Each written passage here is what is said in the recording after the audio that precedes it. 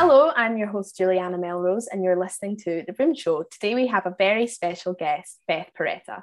Beth Paretta is a well-known figure in the world of motorsports with an impressive background in both the automotive and motorsports industries, where she has over 20 years of experience. Beth also holds a Bachelor of Science in Broadcasting and Film from Boston University and a Master's of Business Administration from the University of Vermont. In 2015, Beth launched Grace Autosport, a professional race team of women with the initiative to promote STEM education for girls. Her work with Grace Autosport earned her recognition as one of Auto Weeks magazine's secret people who will change the car world, as well as a game changer by Sports Business Journal. In 2021, Beth launched Paretta Autosports to lead diversity initiatives across professional racing disciplines, starting with the IndyCar Series and the Indianapolis 500 race. Beth is also a member of the board of directors of Motorsport's Hall of Fame of America. Her diverse experience and impressive accomplishments in the automotive and motorsport industries make her a true trailblazer and respected leader. Today, Beth is here to talk to us about her career in racing, her experiences as a woman in a male-dominated industry, and her vision for the future of motorsports. So buckle up and get ready for an exciting conversation with Beth Paretta on The Vroom Show. So hello, Beth, how are you? I'm great. Thanks for having me, Juliana. It's lovely to have you here. So, Beth, if you don't mind telling us a little bit about yourself for the listeners that aren't too familiar with you. Well, other than that intro, which it's funny, whenever it's like you hear a bit of your career read back to you, and it sounds like, how did I do all of that? Yeah. It seems like the blink of an eye, right? But you look back and you realize that maybe it feels like the blink of an eye because I've loved every minute of it. And you're doing something that you love. You know, it's what everybody always says: if you do something you love, you don't work a day in your life. And it's so true, because how lucky it is to work in automotive and racing. Because as you said, I had a career for many years in automotive first, and that's because I literally started reading car magazines when I was 5 years old. So I grew up in a house where my dad wasn't really like a gearhead per se, or petrol head, as you'd say. But my dad had an old car that he had restored, and he was always conscious of making sure that when he was restoring it, that everything was accurate and correct and period correct. And so I had a respect and appreciation for that as a hobby. And also we would then go to car shows, or, you know, where there's a bunch of vintage cars, usually out on a lawn of a golf course. As my dad would say, like the best use of a golf course, and because he was not a golfer, but being introduced to cars as a hobby or as part of a lifestyle was something I've always known. So it was also like comfortable and happy and fun. And so I think eventually, here's the $1 million kind of pivot of my life was, though as a young girl, it didn't occur to me that was something that I could then make a living in or have a career in. And it wasn't something that my dad or my mom encouraged either, because for my dad, it was a hobby. And it wasn't what he did for a living. My dad wasn't an engineer. My mom wasn't an engineer. So they weren't like, you know, tech-based in their careers or their daily lives. And so I go through my whole school path. And you mentioned I have a degree in broadcasting and film. And it was that typical thing, like when you're in, you know, for us, we say high school, where you're in those later years, like, you know, when you're 16, 17, 18 years old, figuring out what you want to study when you go to university. And it's like, well, what do I like? And it happened that I love documentaries. So I'm like, oh, I'll learn how to make documentaries. And so I actually have a double major of broadcasting and film and history, right? And I was like, okay, this makes sense. And I never actually work. I get the degree and I never use it. And when I'm in college, I figure out that on the side, I'm working in a retail job at an alpine ski shop, because I also love skiing. That was my side job, right? Like we all have a job. A lot of us will have a job while we're in university. That was mine. And I did it because, okay, I like skiing, you know, my friends work here. It's great. But while I'm there, I figure out, oh, wait, I like business. I'm learning about business. I'm learning about the business of retail. So now I'm like captivated by that. I then eventually go and get a graduate degree in business, because I never studied business as an undergrad. And I'm thinking, like, all right, now I want a proper business degree to actually learn it. And when I finished business school, I decide, okay, well, I'm not going to stay in the ski business because it's dependent on how much snow falls out of the sky.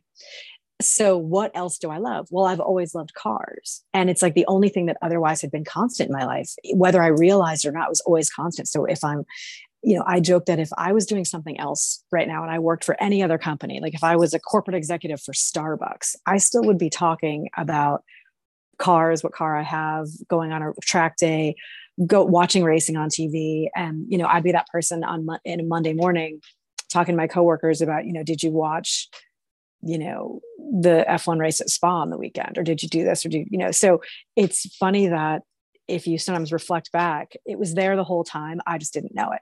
And I took a roundabout path, but and the reason it winds up being a cautionary tale is and I think it's a lot better now than it used to be, but women weren't necessarily encouraged to go towards technical things unless it was something that you're super exposed to. It just was nothing that like my teachers suggested. It was nothing that like we had guidance counselors that they could have said like, hey, you have like, I would have Barbies and like Matchbox cars. Right. And I'd want to pull things apart. And I, like the way they would say, anyone who's an engineer, like pulls things apart. Well, I was doing that too, but they never said, hey, why don't you study engineering and why don't you become an engineer? So instead I went a really long path to get there, but now I work among engineers and I work in cars and racing, and I probably could have started even 10 years earlier than I did. Amazing. That is quite the story. What was your first car? And do you have any memories with that? I love my first car. My first car was a 1971 Volkswagen Super Beetle convertible. So it was red with a black top. And I used to have a joke with my dad, I think starting when I was 12 years old. My joke used to always be that my first car had to be red, foreign, and convertible, which is like just being like cheeky. And I like that.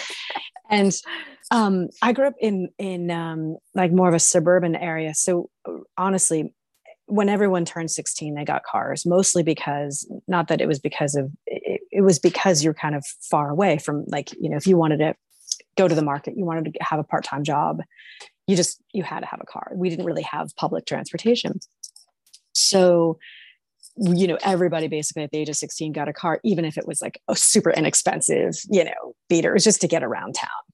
So, because otherwise you're always borrowing your parents' cars, and that gets old very quickly for them. Yeah. Yeah. Right. So I had a part-time job, and I was like on my way to my job one afternoon, and I saw this car for sale in like someone's driveway. And I remember I pulled over and I like took down the phone number that was, a little sign in the window of the car. And then I got home, and I mentioned, oh, I saw this car for sale, and it's a Volkswagen Beetle, Volkswagen Bug, and it's convertible. And my dad's like, okay, well, we'll go take a look at it. What was great about it though was it had a manual transmission, and my mother's car was an automatic transmission. And I didn't know how to drive a manual because we weren't required to, when you get your driver's license here in the US, you're not required, at least that. I mean, now every car is automatic transmission, but like back then, maybe like 30% of cars were manual, but there was no requirement to learn it. And my father said, like, okay, we buy this car, like you have to, obviously you have to learn to drive it. Like, it's different. I was like, yeah, it's fine. It's fine. And I remember like a lot of people have a story, like when they first learn how to drive a manual transmission, that usually ends in an argument and tears with whoever's teaching you. And that happened to me, where we're like in a parking lot somewhere. And, but my incentive was, as a 17-year-old still going to like my last year of high school, you did not want to take the bus because that you were a complete geek if you took the bus. You should be driving, and you were like so embarrassed. So like the actual fear of embarrassment is what propelled me to learn how to drive a car with 3 pedals. And what was cool is, even though it was not that expensive, it was a cool car to have, because how great is it to be able to have a convertible as your first car? And you're like, you look way cooler than you probably really were. Yeah. Super cool. I could see that. I can see your vision. To be honest, I probably should have asked for that as my first car as well. It does sound like, yeah, absolutely. A red convertible. Absolutely. Red, it has to be red, foreign, and convertible. And the fun, and like, no joke, like, again, how funny, like, to be cheeky. And then it turned out that it was, so maybe I was manifesting it. So see, that's I think the secret in life is just say things out loud and eventually they come true. Yeah, to be honest, I might try that trick myself. See? So when you kind of were starting to look into motorsport, you said you were quite a young age. Growing up, were there any role models for you that you looked up to in that industry? It's funny because it's a good question, and it's a very obvious question too, because it's like, oh, well, what did you see that made you want to do this? Like, that's that's what we always think of. And there really weren't. I mean, right now, there aren't many. So I own a professional racing team, right? I own an IndyCar team. And prior to that, I was this automotive executive who ran the marketing and operations for the performance division of Fiat Chrysler, which is called SRT, which for a period of about 5 years was its own brand. It was kind of like a mini brand, similar to like AMG for Mercedes or M for BMW would be a direct analogy of what this was meant to be.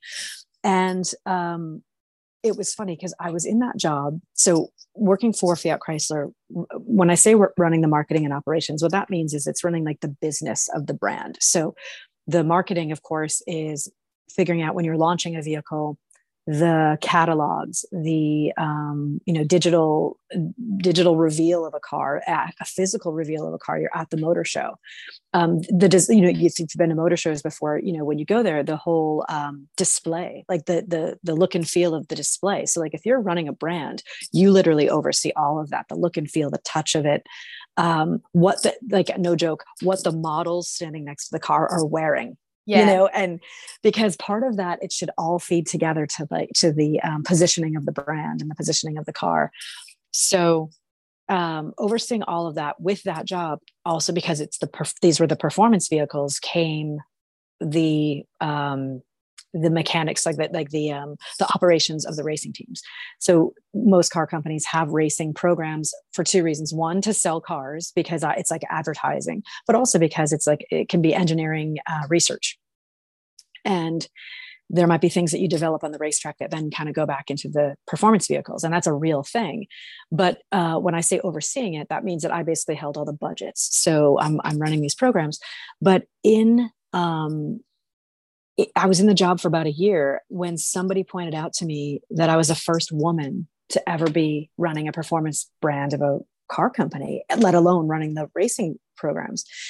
And of course, as a woman in business, you're just doing your job. You don't necessarily know about the first, or don't think of those things sometimes until somebody else reminds you.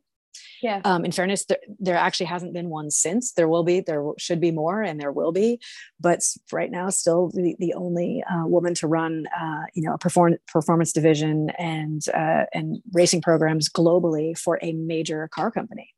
And what's interesting is, I'm lucky. I'm glad that I didn't wait to necessarily see. Women do really well by seeing examples. We do really well by seeing each other. And if I had waited to see a woman in the role, it would have taken how many more years, right? So hopefully now people are seeing that I did it. But no, there aren't any obvious role models that are specific, other than, yes, I think that's the thing that women do. And I'm guilty of it, even as I'm explaining this, that like women kind of wait or expect to see other women instead of seeing men as role models. It's okay for men to be your role model. And I think that's like a good lesson. Like the first woman that went into space, she had to see men as astronauts and be like, oh, okay, I want to do that, and not have to wait to see. But women always react well when we see other women. It's almost like we give ourselves permission to do things. Yeah. And the reality is that's ingrained in us as women. It's like biological. So we can't necessarily fight that. So the answer is we need to show more visible examples of women, which is why I created my race team, is to be very visible and examples for young women behind us, that this is something for them. Yeah, amazing. So being a female, obviously, like you said, it is extremely difficult in the first place in the industry. And with your accomplishments, I'm sure you had quite a few hurdles to overcome. Can you tell us about some of the challenges you have faced throughout your career, and how did you overcome them? I think the most basic one is people underestimating your ability or your knowledge. And the nice thing though, is usually when it's about, certainly if it's about your knowledge, you can kind of prove them wrong pretty quickly because they can ask you questions that you can answer. What's funny is over the years, and it still happens to this day. It still happens if I'm in, like if I'm at a dinner party or I'm at, something where somebody doesn't know what I do or, who I am or what I do. And let's say the conversation turns to racing, right? Because it can, especially now with Drive to Survive and things like that. So you have all these new fans, or it turns to automotive. People talk about, cars and cars they want to buy. And it's funny that, if I'm with my partner, people will look to him while they're having a conversation and like not even make eye contact with me the entire time. And, I've been at like major automotive events where people just think that I'm kind of the plus one, and now it's just funny to me. And I remember even just this past August, we were at an event out in California. It's a major event, annual. It's called Pebble Beach, and I've been to it, oh my God, 1,000 times.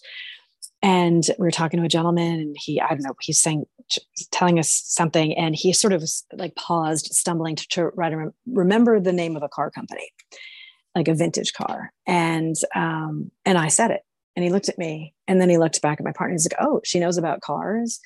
And I've had, that's the thing that I've heard my entire life. And now that's just like a subtle thing that continually happens where you're just underestimated. And that happens to women all the time. It happens to women probably in most industries. I mean, if you worked in finance, if you worked in insurance, if you worked in real estate, there's probably most women will have a story like that. Well, I'd say that women across most industries will probably have a story where they felt that, not just they felt that, but they were underestimated. And so we all learn how to manage it, deflect it. What's great though is I've actually had women, I've had teams that I've managed where men have worked on my team, where I've pointed out to them when it's maybe like an external, like let's say we're meeting with somebody, meeting with a customer, or meeting with, a supplier or something. And that man that we're meeting with assumes that they're the boss and they're actually my subordinate. And so that's fun because like you'll see them like, again, not making eye contact or not thinking that they don't know the hierarchy. That's also dumb if you haven't done your research ahead of time and understand. Absolutely. Yeah. I will say it's funny to be telling these stories too, in some ways, because I do feel with obviously every passing generation, you're going to see less and less of this. And the fact that women are and there's been this zeitgeist right now just about women's empowerment. And listen, ultimately too, I realize that it can be a little exhausting for a lot of people to keep hearing things about diversity. And hopefully with all of this movement and attention, we won't have to talk about it much anymore, because you're seeing this shift of the workforce and the workforce being pretty equalized. We can't take it for granted, and we have to kind of keep pushing towards it. But hopefully, people that are just coming out of uni now are never going to be making an assumption about you that 20 years ago they made about women in general. So hopefully it gets easier. Yeah, absolutely. And are there any females in the industry now that you're admiring, and that if you were kind of just coming out of university, looking into the industry, right, who would you look at? Right? Yeah, who would you look up to? That's a great question. I don't know. I guess I would go out of the industry in general. I don't know. I think there's. I feel like I find myself admiring more men in business right now, in the business that I'm in. Will say this: the highest ranking woman who I find absolutely an inspiration, who does a phenomenal job at what she does, is the CEO of General Motors, is a woman called Mary Barra. And she's worked at General Motors her whole professional career. And she is so, she's obviously a brilliant woman, but she's such a great leader in that. I love this. So when she started the role, they were revamping things in the employee handbook. And one of the things was they needed to update the dress code. And she changed it so that the dress code was 2 words, or is 2 words. It is today. Their dress code at General Motors is 2 words: dress appropriately. Just cut through the bullshit and just get on with it. And I love that. I mean, she was an engineer, came up the ranks through General Motors as an engineer. So she's very like, all business, no nonsense, very capable, but also there is that thing, and it is a stereotype, but there's some truth to it, that women make great leaders because we tend to not be so selfish. We're just, again, by the way that we tend to be raised. Again, these are broad brush, so take all of that with a grain of salt, but there's something about that nurturing element, that caring about your team, caring about results and all that. That's not to say that men don't do that, but there's certain roles that are fantastic for a personality trait of being very driven and self-centered. There's other roles that are great for being more broad-minded, and Mary Barra is a fantastic leader at General Motors. And I'd say if you're asking me for a woman as a role model, she definitely is it. Otherwise, my role models tend to be men, because that's who's in my business. Absolutely. So we have gone through your challenges that you faced in your career. Would you say that there's any proud achievements that you've had throughout your career that really do stand out to you and that are memorable for you?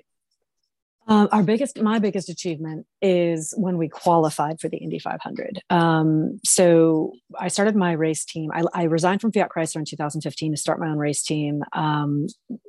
Worked on it for a few years, was able to put together a partnership in 2020 with Roger Penske to work together on an IndyCar team. And the vision that I had was to have a majority women's team.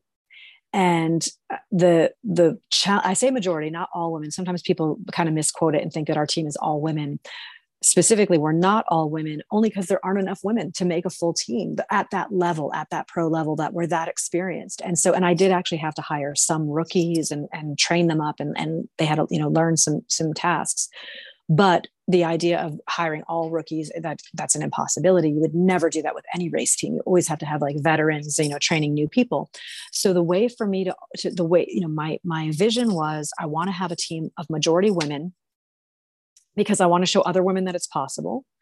The great thing about racing is, and especially the way that, I mean, obviously I'm biased because I'm telling you about like what my opinion, and so therefore this is how I've gone about executing this, is we're competing in the same stage as men. It's men and women. It's a co-ed sport. Racing can be co-ed, and it always was and could be. So we don't have to have a separate division like the National Women's Soccer League or the Women's Basketball Association. This is men and women on the same grid, going after the same, waiting for the same green flag and the same checkered flag. So, and that you say even as a driver, but then again, we all know that there's all these other roles on the team. There's engineers and mechanics and crew people and business people, like my entire commercial staff. Race team has to have a business office. Those roles can all be women. And I knew that they could all be women or mostly be women because of my experience. So, all right, I've done this. I know that there's women in racing. Let's show the world that, this is an opportunity that that young women can aspire to want to be part of. And the sneaky secret behind all this is why. Two things. One is I want to expand the audience. I want more people to watch racing. I want more people to love it as much as I do, because I've loved it since I'm 5 years old, and I want everyone else to love it too. Because if more people watch it, then we can keep doing it. We can keep, if we have an audience, we can sell sponsors, we can sell television rights if people are tuning in. Why IndyCar? IndyCar because two reasons. It's very competitive. It's also very welcoming. But the coolest thing is the Indy 500 is this unique race where you can actually do it as a one-off. My aspiration is that we'll be a full-time team, but you can actually assemble a group of people and just campaign the Indy 500 if you have the right partner. And of course, I had Roger Penske as my partner, so that's how you make that magic happen. And it happens that the Indy 500 is the biggest single-day sporting event in the world. It's one of the most watched races in the calendar year, so it gets a lot of attention. And if I wanted to make a big splash with our message, where do you have the biggest opportunity to do that? Indy 500. So the operations of it allowed me to do it. The media reach made it the right place to do it. And that was the reason why the end goal was Indy 500. So my intention was to start like lower on the ladder and climb up to IndyCar. But when I put my deal together with Roger Penske, he actually had asked me specifically, he's like, why don't we work together on an IndyCar team for the Indy 500? So I said yes. And I will say, behind the scenes, I'd known Roger Penske for years. I'd worked with him. I met him initially when I worked for Aston Martin, and then I knew him during my Fiat Chrysler days. So I've had a long, working relationship with Mr. Penske. And the takeaway there, he was one of my role models, my business role models. Was there were two automotive role models that I had when I was in graduate school. One was Roger Penske. The other one was Sergio Marchionne, who was the chairman of Fiat Chrysler. So the fact that and those are my role models while I was in school. So the fact that I've worked for and with both of them directly is crazy to me, right? Because right, yeah, it's like one of those things you read in a textbook, and then all of a sudden you're working with them. And believe me, that there, was I nervous the first time I met either one of them? Yes, I was. Am I nervous now when I'm around Roger Penske? No, thank goodness. And he's fantastic. But I had this idea to put this team together.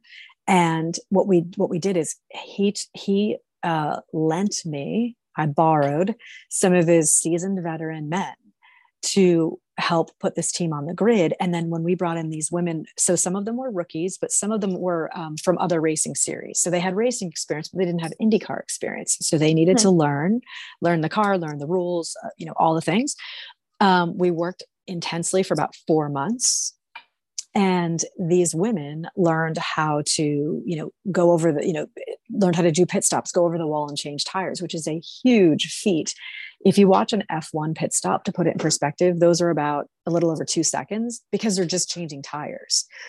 In IndyCar, and they have 1,000 people descend on the car. I don't know, like they literally in F1, you have somebody take the tire off and somebody else put the new tire on. I think it's 3 people per tire. In IndyCar, we're only allowed 7 people total over the wall, and we change tires and we refuel the car. And so for that reason, our pit stop is a little over 6 seconds. So it's 3 times as long as an F1 pit stop. So yeah, does it look a little longer, but it's still 6 seconds. I mean, yeah, if you can change a tire in 6 seconds, call me. Cause I'm sure a lot of IndyCar teams would like to hire you. But the achievement that I'm proudest of is, it's one thing to have an idea. It's another thing to execute on that idea. And the way that I was able to execute is by leaning on the network that I built for years. And so it's always, I would implore everybody, whatever industry you're in, you're only as good as your network. You're only as good as the people you know. So you meet a lot, and you always hear that old adage, it's all who you know. Yeah, it is. But you would be surprised how many people you know. You know your dentist. You know your next door neighbor. A friend of your mom's, a friend of your dad's. What that means is, if you're social about things and you talk about things, you might be mentioning when you're at the dentist office that you're trying to start a business and you're looking for an accountant.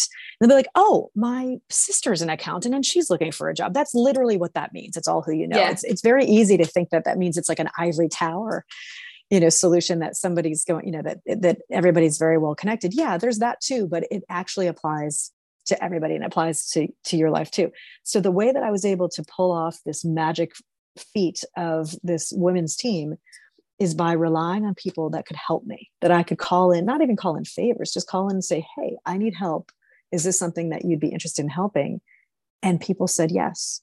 And so what's the moment of the achievement for the Indy 500, what's unique about it versus other races is you have to qualify. It's only the top 33 cars that get to make it. And in 2021, there were 35 cars going for the top 33 spots, which means 2 people go home. So no matter how hard you worked, how much money you spent, 2 people don't make the race that particular year. Back in the heyday of Indy 500, like in the 60s and 70s, like literally they'd have like 50 cars turn up for the top 33. So qualifying that weekend was like, that was the hot ticket to buy, right? Because you're sitting in the stands just seeing who's going to be those top 33. But in our year, and some years there's only in the past 10 years, there's been years where only 33 turn up. So yay, everybody makes it. Everybody gets a ribbon. Everybody gets to, make the big race the following week. But in our year, in 2021, There were 35 going for 33. So the moment, and we were, we actually struggled a bit because we didn't know it at the time, but it was partly because the setup of the car was not where it should have been. And I will say that my partner Team Penske struggled as well. That's why we were struggling, because it was a similar setup. So one of the other drivers within our group, our team, Will Power, struggled, and our driver Simona De Silvestro struggled because they had the same setup on the car. And I will say that so Will Power has won the Indy 500 before. He's won the IndyCar Championship before. He's a very successful, competent wheelman, as we say. So the fact that he was struggling and we were struggling, I'm grateful for, so that people weren't changing the narrative, like, oh, the ladies are struggling, because that wasn't the case. But these are those moments where, as a woman doing this and being the first. So to put it in perspective, the Indy 500 that started in 1911. So in 2021, it was 110 years old. The race was 110 years old, and it took 110 years to have a team of women. Women weren't even allowed into the garage area at the Indianapolis Motor Speedway until 1971. So what's funny is, and the first woman to be allowed in was a journalist, because she's, trying to cover the story of the race. And she finally complained or protested or whatever. And eventually she was let in. So she was the first woman in, was a journalist. It was 71. Our team was still 50 years later. So it still took 50 more years to get enough women to make this team. And when we qualified for the race, and when the clock, went down to zero, and that meant that we made it in that top 33, that was the historic moment, because that was the first time that my team was 70% women. And we had 4 women going over the wall to change, again, remember there's 7 that go over the wall for the pit stops. I've got 4 women. So and my key number was 4, because if it was 4, it was the majority. The majority of the team was so that was all by design. And we worked towards that. We strove for that. And the moment that we qualified was when we made history. That is absolutely admirable. Yeah. I do say so myself. That is crazy. And congratulations to getting to that point. Thank you. And you've been to the 500, right? I mean, no, I have never been. No. My dad has taken my brother, but I have never been, and I have always asked him, please take me. So hopefully this year will be the year. You have to go, because it's one of those things. I will say there's different sporting events in the world, and certainly in the United States, we always talk about the Super Bowl, or we have like the Kentucky Derby. Like, even if you're not like a fan of horse racing, or even if you're not a fan of American football, if you get that invite, you go, just because it's just an event. It's like going to the 24 hours of Le Mans. Like, you just go because, but once you go, then you're hooked. It's a great event. Yeah, I have been to a few Indy races, but never the 500. Yeah. And I was hooked but that was when I was extremely young. So maybe now that I know more about the sport and know who's racing and have someone to cheer on. So exactly. And it's great on television too. It's really great on television. Yeah, I watch it. I watch it every year. It's good. Yeah, it's good racing. And IndyCar in general. Like, I mean, if you look at what's great about IndyCar versus some other series, not to be named, but one that has a major series that's been on Netflix, is we don't know. We have so much talent in the field, and we're a lot more. The competition is a lot more balanced because of the platforms that we like, meaning the car and the engines and the tires allow for a smaller window. Like, IndyCar is not a series where if you spend more money, you're going to go faster. We're actually very capped in our spending and have been for years. So for that reason, you don't have this huge disparity of talent like you do in Formula One, where the front teams are spending almost twice as much as the teams that are always finishing, 19th or 20th. And we basically all have to spend the same. Like, our budgets are the same. I mean, yes, you can spend, maybe 10% more here or there, but it's not this huge disparity where the front teams are spending 500 million and the back teams are spending 200 million. So for that reason, what's wonderful, in my opinion, because this is why you want to watch sport, is because it's so closely governed, it comes down to the talent of the team and the driver. So how they set up the car, and how good is the driver on that particular day? How well did the team figure out what setup was going to work that day? So what that makes how that translates in the racing is, you don't know who's going to win. We don't have somebody that wins every single race.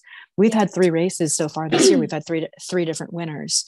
Our championship has gone down to the last race of the season for the past like 14 years. Like literally in the last race of the season, there could be 2 to 3 different winners for the whole season championship. And it comes down to, certainly if you're a big fan of F1 and if your driver is always winning, you probably would be like, I don't care. I love it because my driver is always winning. Well, if you're a fan of a driver that's on a different team, it can get old. Well, the thing that's wonderful about the sport, for IndyCar racing in general, is it's just good racing. And ultimately, if you want to be entertained, it's just, and that's the thing that people need to realize too, is that racing and sport is entertainment. Sorry, I'm in New York City, so you're hearing the noises of the city behind me. If you look at any racing driver, and you know this, if you look at their visa, it's an entertainment visa. It's, they're considered entertainers because that's, the people that are buying a ticket to sit in the grandstands, or the people that are tuning in for TV, they want to be entertained. So sport is entertainment, but it's big business. It's amazing how many sports marketing degrees, how many universities now have degrees in sports marketing specifically, because it's big business. It's really big business. It's grown so much, and it's getting harder and harder. It used to be that the money was a little bit more free flowing. Back in the day, a lot of racing was always sponsored by tobacco companies, cigarette companies. Yeah, lots of money, and talk about spending more to go faster. That was that era. But then when the governments basically cracked down on not wanting the cigarette advertising because they drew the connection of, okay, cigarettes kill people, causes cancer, we can't be actively advertising them anymore. That was a huge change to the racing business, because all of that sponsor money went away. And all these teams are used to spending this much per year. So then they had to go out and find all these other companies to come in and sponsor. So is it DHL, right? Shipping company, or is it, a retail company, or all of these different, logos that you see on the side of the car. And it's made it's a huge business to try to find, companies that will give you money so that you can go racing. Yeah. It's a big part of what I do every day, right? It's one thing to set up the car. It's another thing to drive the car. It's another thing to fund and find all the money to make it all Absolutely. happen. It's a full-time, well, it is a full-time job for you, obviously, but in terms of even the drivers that aren't in such high, aren't so high in their careers, it is a full-time job for them. You have to be a businessman as well as a driver if you're trying to get sponsorship for yourself. It's absolutely difficult. And the tough thing too is, this is one thing that I don't like in the way that the industry switched a bit, is because of that, now drivers that aren't necessarily the best on the track but who bring money do get a drive, and they do get some of those seats, and they take some of those seats that might be better served by somebody who has more talent. And I'll say it out loud, but and that's unfortunate. I get it though, because it also still helps to fund what we're doing. But that's why we hope that by increasing viewership, companies want to be part of the sport. We can kind of get away from that and go back to just being based on talent. Absolutely. It'd be great. Yeah. For sure. So how do you see the motorsports industry changing over the next 5 to 10 years? And do you think there'll be any further challenges you'll need to face collectively as an industry? For example, any environmental issues? Obviously, that's been the talk for quite a few years now within the government. Do you think that will affect the motorsport industry?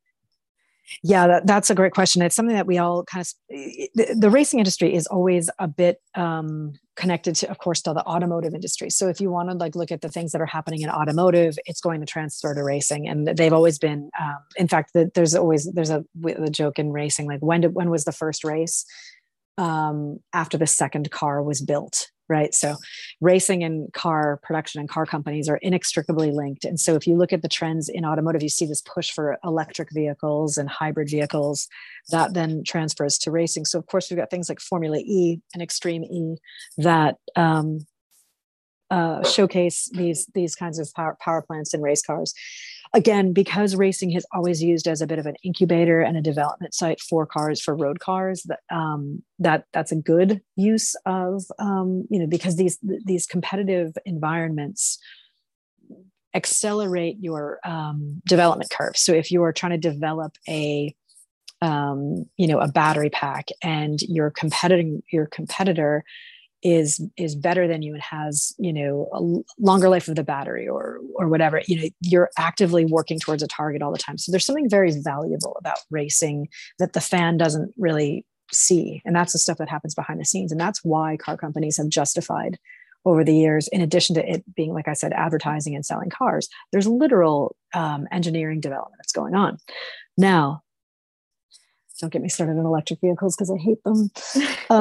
I hate it. The reason I hate it is I don't like the narrative that we need to move from internal combustion engines completely to electric vehicles. Do I think there's a need and a use for electric vehicles? Yes. Should there be also hybrid vehicles, which are a mix of the two, having electric power plants or regenerative power with internal combustion engines? Yes. Do we need to get rid of internal combustion engines? No. Could we instead spend more time developing better fuels? Because that's the other thing that can happen in racetracks too, is we can work on synthetic or sustainable or renewable fuels. So that way, this entire car park that we have around the world, cars exist. We're not going to take all of these cars that exist with gasoline engines or diesel engines and just crush them and have them be flat little pancakes of metal and just throw them away. Like, they still exist. So if we can improve fuel, we can keep those cars, we can create electric cars, we can, but there's sort of this narrative, and I think we're guilty of it. It certainly comes from Silicon Valley in the United States and California. It's the Teslas of the world, and Google and Apple is going to make a car, and all of these crazy notions, thinking that we're just going to turn on a dime and we're going to, 180 degrees, now everything's going to be electric. I think that's foolish. So how does that change the racing landscape? I mean, you're seeing Formula E. You're going to see more of that. We're going to, next year in IndyCar, we go to hybrid. I think Formula One has always been on the forefront of, case in point, if you look at Formula One, they don't refuel during the course of the race. In order for them to have done that, they had to find ways for the engines to be, first of all, to be able to carry enough fuel, and for the engines to be more fuel efficient. That development of making those engines more fuel efficient gave them learnings to make your road car more fuel efficient. All of those things have value. So that's where I think it'll go technologically. It kills me though, because we're having this narrative of politicians arguing about what they think we need without any understanding of how cars work. So I'd say it's adorable, except the fact that it's just more frightening. Yeah. But where do I see it in the future? I think our diversity, our added diversity is going to continue, which is great, because then the paddock of every race series around the world reflects the reality of what we all look like, and so, hopefully we'll continue racing for years and years, because it would be a real shame if it ended, because we love it. And absolutely. I don't think that could ever happen. Surely not. Well, because there's way too many people rooting for the sport.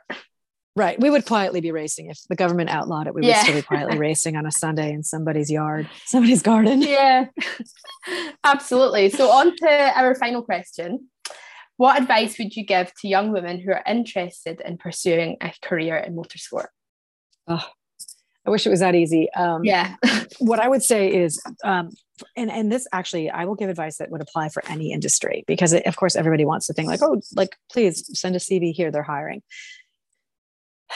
You always have to be willing to, and I know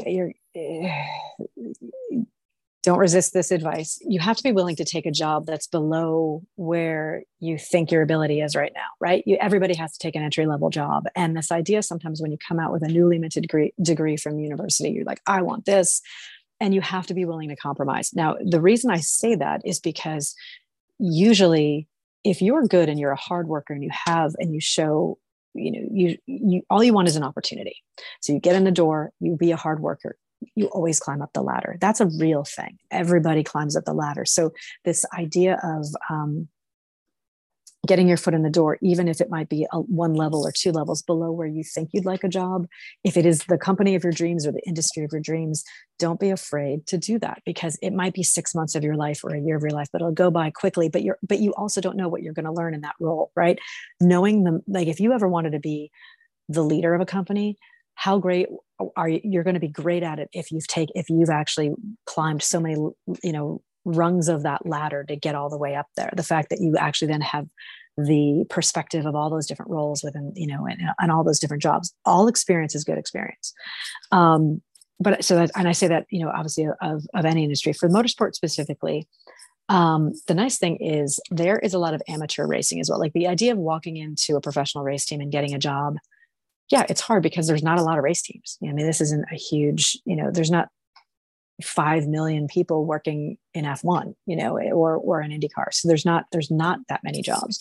So look at things like, you know, let's say your dream is to work for McLaren F1 team. Sure, that's a lot of people's dream, but go work for a sports car team. Learn how a race team works. Learn all of the bits of it. You know, work in British touring car. Work in a pro-am series, an amateur series. Any of it is valuable, and any of it transfers and translates. Because if you were then to walk into McLaren and say, I have done this for 3 years or 5 years or 8 years, absolutely has more value than somebody coming in with a brand new, like, I have a mechanical engineering degree and I just want to walk right in. It's not going to happen that way.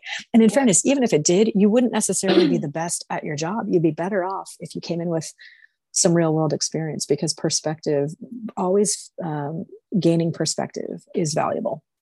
Yeah, absolutely. Completely agree with that. So don't feel like taking one. So just don't feel bad. Don't ever feel like you'd be wasting time working for a smaller company or a smaller team. Sometimes, like my experience, I worked for Aston Martin and then I worked for Fiat Chrysler. Aston Martin, big brand name, tiny company. So when I was in the United States working for Aston Martin, I was one of 17 employees. What's great about that is you wear so many hats. You learn a lot of things. But then I could take that experience and go to a much bigger company and come in at a much higher level. So don't be afraid to work for big companies. Don't be afraid to work for small companies. But the key is, the secret to success is work hard and build your network. That's it. Amazing. Yeah. Thank you. Thank you very much for your time. I get that you're extremely busy at the moment since the start of the season. It was an absolute pleasure having you on the show. And I really do hope that everything, all of your goals, all of your achievements just happen. And I hope that more successes come your way. And I hope we'll see you at Indianapolis. I hope so too. I truly hope so too. I will. You'll see me at some point. Excellent. All right. So thank you. Thank you.